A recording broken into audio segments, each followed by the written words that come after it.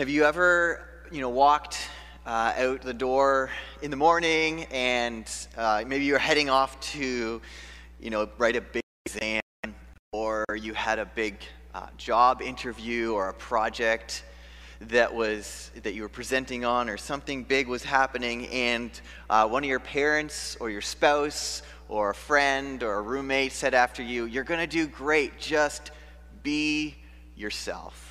Has anyone ever heard that before? We often encourage people. We say to them, just be yourself. You're going to do great. You know this. You've got this. We all want to be ourselves. Why is this? We all want to act a certain way. We all want to act completely in line with who we are. We don't want to get pushed around by other people's opinions of us or expectations of us. We don't want to be let down by, what other people say about us. What we want is to act exactly what we believe. It's called integrity. Integrity is a big word for meaning our actions and our character are the same. And today we meet a strange man, a very strange man named John the Baptist. And this sermon's going to be even more confusing because John the Baptist and John the Gospel writer are two different people, and I'm going to be referring to both. And I was thinking about it, because John the Gospel writer is John, son of Zebedee. John the Baptist, so I was going to do JB for John the Baptist and then JZ for John of Zeb, but that doesn't work either. So we're just going to try to avoid as much confusion as we can. I'll try to be clear. But John the Baptist, different from the Gospel writer, was not the popular kid on the block. Probably never was. He's not the guy who's walking around high school with AirPods and Ray-Bans. He's out in the desert eating locusts and honey and yelling at people to repent. Sounds like a pretty popular guy. And yet people are flocking to him. Why? How could John be so confident in who he is and his character that he's actually attractive? Well, John shows us, and because his character and who he is exactly who we all want to be. He's such a beautiful character. And he's a witness to Jesus because he shows us this in such a powerful way, because he shows us that being a witness is actually not as anxious or anxiety-filling as we think it is. A lot of CRC people tend to think of witness and we go, oh! But John shows us that being a faithful witness is not about having the right answers. John actually gets stuff wrong about who he is. It's not about being liked or stylish. He clearly didn't really care about that. It's not about being introverted or extroverted. What it comes down to, living lives of faithful witness to Jesus, comes down to integrity. How do we live with integrity? So I want for us to see this morning that integrity in John comes as a byproduct of his relationship with God. That's it. Bottom line. If you don't walk away with anything else this morning, integrity comes from a relationship with God. So how can we find the same integrity as John? Three things. We have to see the invitation and challenge of his witness. We have to see the character of his witness, and we have to see the person of his witness. The invitation and challenge, the character, and the person. So first, the invitation and challenge.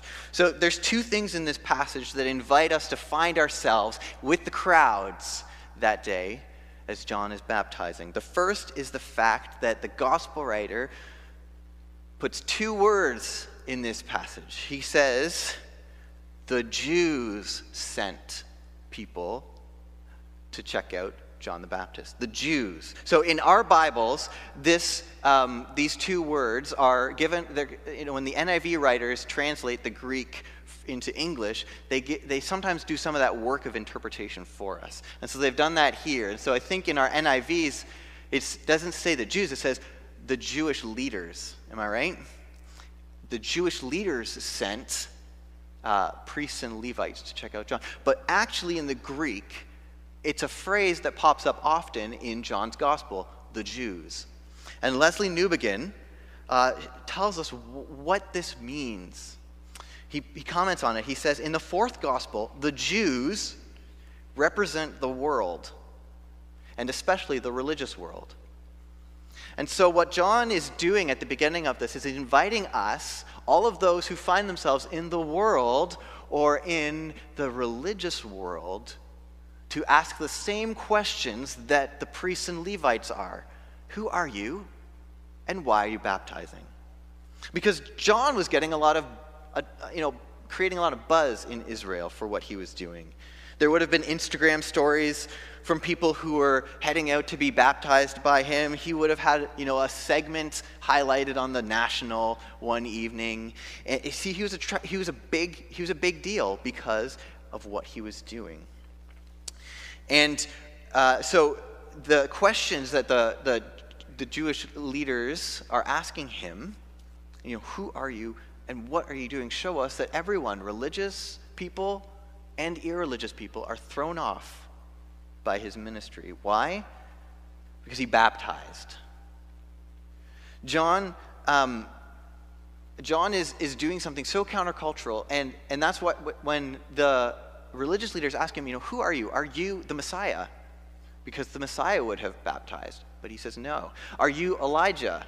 No. Are you the prophet? They're trying to see if he fits any of the character types for the end times figures, the people who were prophesied about in the Old Testament. No. Well, then why are you baptizing? Baptism in Jewish religion was different than it is in the church today.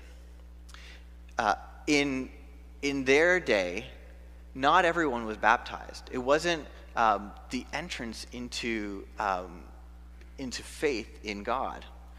Only Gentiles were baptized. Only people on the outside were baptized, because only those who were on the outside needed to be cleansed. And so what John is doing is he is inviting all people to recognize the need to be clean. Now, this is so radical. It is both an invitation and a challenge to almost everyone on the face of this planet. So first, the religious people, the priests and the Levites that come, they are challenged by this. They're looking at his baptism and they're going, no, that's not how it works. No, we have the law and we obey the law, and that's how we're clean. This doesn't fit their paradigm. See, John is saying, no, that's not enough. You don't need more laws. You don't need to be more faithful to the law in order to be clean. What you need to do is actually admit that you're like a Gentile, that you are unable to do this on your own, that you need to be washed. You need repentance. You need to admit that you can't do it by yourself. You can't earn your way into a right relationship with God. This challenges the religious order, but it doesn't just challenge, it also invites them, because what is also in this is John saying, there's something you've been missing. You think you've been living the life that God wants, but actually there's more. And he's sending his Messiah to heal the gap once and for all between him, God, and humanity. He's going to do what the law can't do. He's going to bring us back together. This is an invitation to see something that God is doing. So it's a challenge and an invitation. It's what we've all been looking for. See, John speaks to all of us who struggle with a sense of identity. Where do we get our identity from? Is it from what we can do, what we can accomplish? John's baptism invites and challenges us, meets us, and says to us, we can't do it, and that's okay. Because we can humble ourselves and repent. But John's baptism was radical for other ways too. It's not just about religion, challenging the religious people. It's about challenging also the social ladder. John's baptism was for all people, meaning rich and poor. There's a quality in John's baptism. And it changes the way we see people. All people, rich or poor, are in need of baptism. It also challenges the cultural system, right? It's not a Jew-Gentile divide. All people, regardless of race and ethnicity, need to come on the same level, admit the same thing, and receive the baptism of repentance. John's baptism is a radical leveling of the human experience, and it challenges and invites us all to see the new way of life that he's calling us into. The second reason why John's baptism is radical, though, first is because he was baptizing. Second is because he was the one who is doing it. Now, in Jewish culture, it was self-administered baptism. Many of you probably saw Madeline's baptism last Sunday. I baptized Madeline, right? But in Jewish culture, they would baptize themselves. The Gentiles who wanted to come into the Jewish faith, they would wash themselves. They would baptize themselves. But John is doing this for people. He's administering the baptism. Why is this so radical? Because it's not about what they can do. It's only about receiving. It's only about receiving. It's only something that we can receive. We must hear the invitation and challenge of John's baptism and receive it as a symbol of our need for cleansing. Now, interestingly enough, we talk about our baptismal identity in church sometimes, because many of us who are a part of the family of God have been baptized. And some denominations, what they'll do is they'll actually take the baptismal font every Sunday and they'll move it to the back of the church so that everyone on their way can dip their hand in the font and remember that they are marked by their baptism. They are constantly needing to be cleansed by God. Like, it's not a rebaptism, but it's a reminder. It's a symbol. John's baptism was a symbol of our repentance. Something we all need to it's the starting place. It's the starting place for our character. The second point is the character of John's witness. And so these two questions that the religious leaders ask the Baptist, who are you? Why are you baptizing? Also, they don't just point to the invitation and challenge, but also to his character because of the way he answers these questions. How does he respond to them? Well, think about this. If your work was being examined, it's a very vulnerable thing to have our work examined by somebody, to have what we do picked apart and critiqued. Right? It's very vulnerable because it points past just what we're doing and points to who we are. I remember back when I was in university and I needed help with papers and grammar.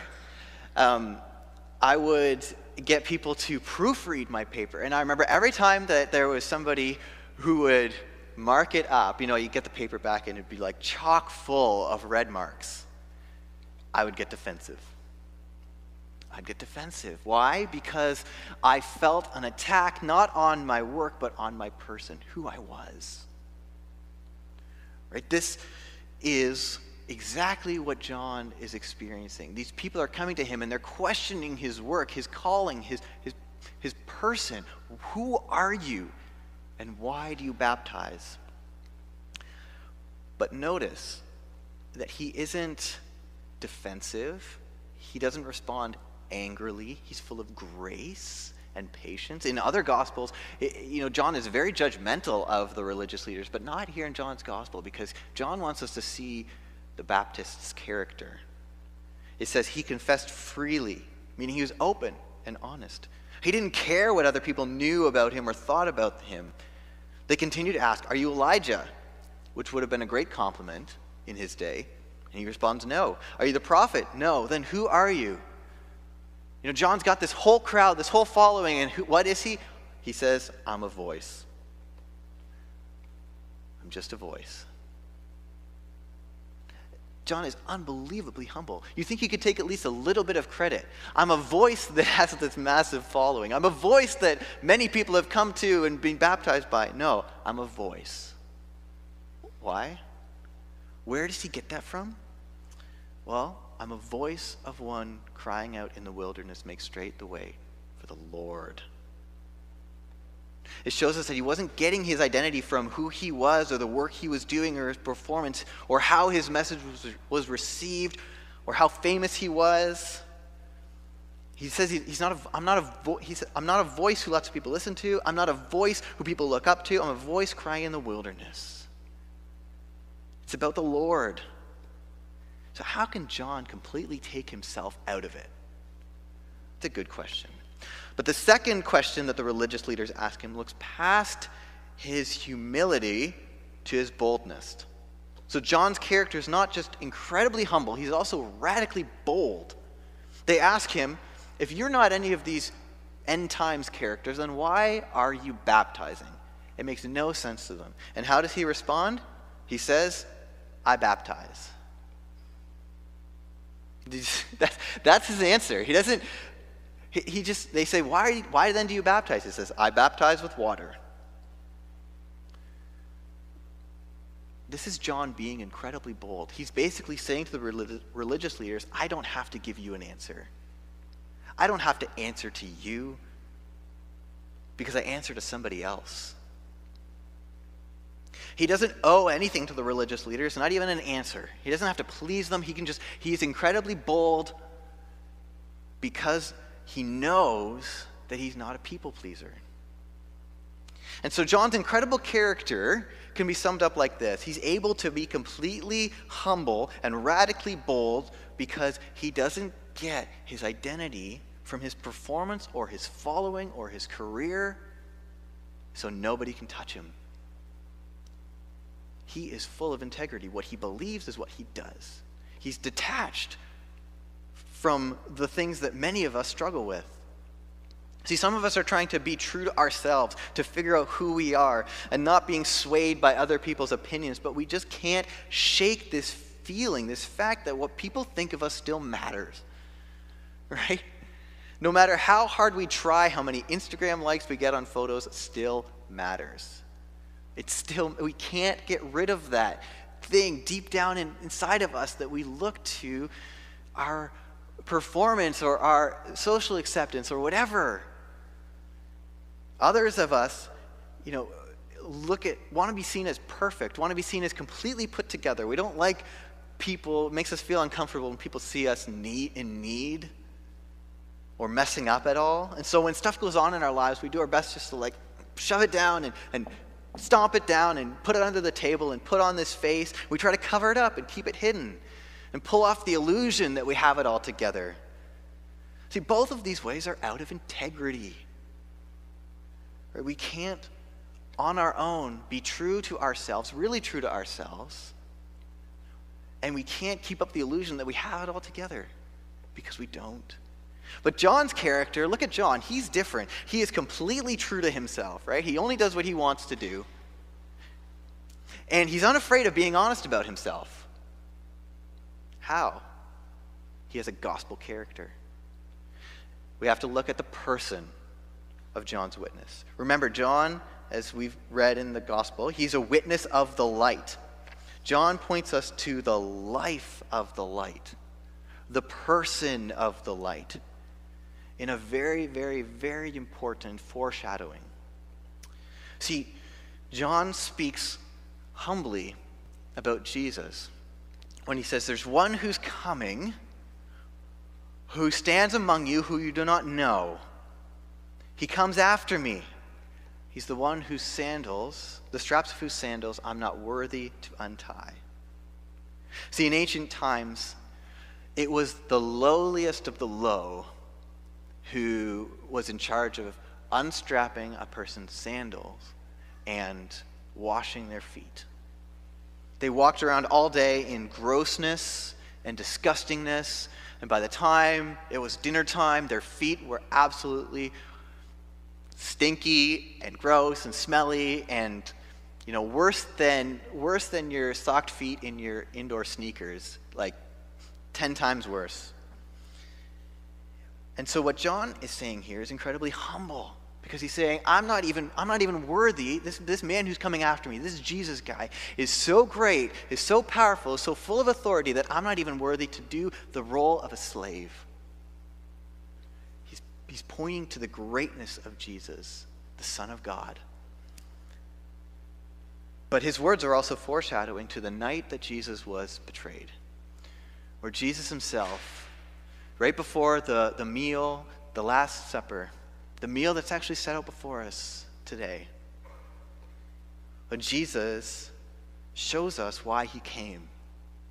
It wasn't just to live with authority, to be a person of complete integrity, which is what Jesus was, to show us what it means to really be human. That's not all that Jesus did. He also showed us how far he was willing to go to save us. That night that Jesus was betrayed, he took off his outer garment and he got down on his hands and knees and began to untie the straps of his disciples' sandals. And Peter stands up and says, "Stop. Not you. No, you can't. No, you won't do that." And Jesus replies to him, "Peter, if you don't let me do this, you don't know why I came. I came not just to wash your feet, but to wash your life. I came to make you a new person. I came to give you an identity as a child of God. If you don't let me wash you, if you don't humble yourself and see your need for me, then you have no part." And what Jesus is saying in this is exactly what he says to us on the cross. When he went to the cross and when he died for us, he says, I've died to make you clean. I've died to set you free. I've died to make you a new person. And this, and only this, is how we can live with integrity, like John did.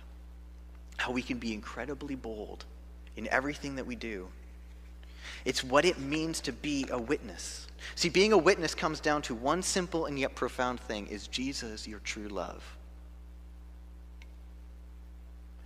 Is he your king? Is what he says about you the most important thing in your life? And does it change everything about you? Witness is about integrity, about Christ's powerful life that he lived for us and his sacrificial death that he died for us, which means that if we really love him and we really trust him, that we can live with integrity no matter what the cost. No matter what the cost. Now, this has been convicting me a lot this week, as I've recognized times in my life that my actions have fallen out of line with what I believe. And I've failed to be a witness of Jesus in my actions. And it isn't because I haven't tried hard enough. It's because I haven't trusted him. I didn't actually trust that he got my back in every single corner of my life. And so I've felt the need to take control of the situation. I didn't trust God's provision, which is why I fell out of integrity. Other times in my life, I found myself scared to speak up about Jesus when the moment presents itself, because I don't want to be seen as unpopular or get the answer wrong. But in reality, it's just because I care more about what other people think of me than I care about what Jesus thinks of me. See, in Christ, we've received everything we need and found ourselves a Savior. The Savior that empowered John to be a bold and humble witness of Jesus, who points us to Christ and calls us to live in his grace. Would you pray with me? Father, thank you for John the Baptist and his incredibly bold witness that shows us how incredibly wonderful your grace is, the fact that you've renamed us in Jesus. You've given us a new identity, an identity that can't be shaken, that is beyond any of our ability to earn. And Father, help us as we struggle along to live lives of integrity, that we may, with your Spirit, empowered by your Spirit, see that in Christ we have everything. In Jesus we pray. Amen.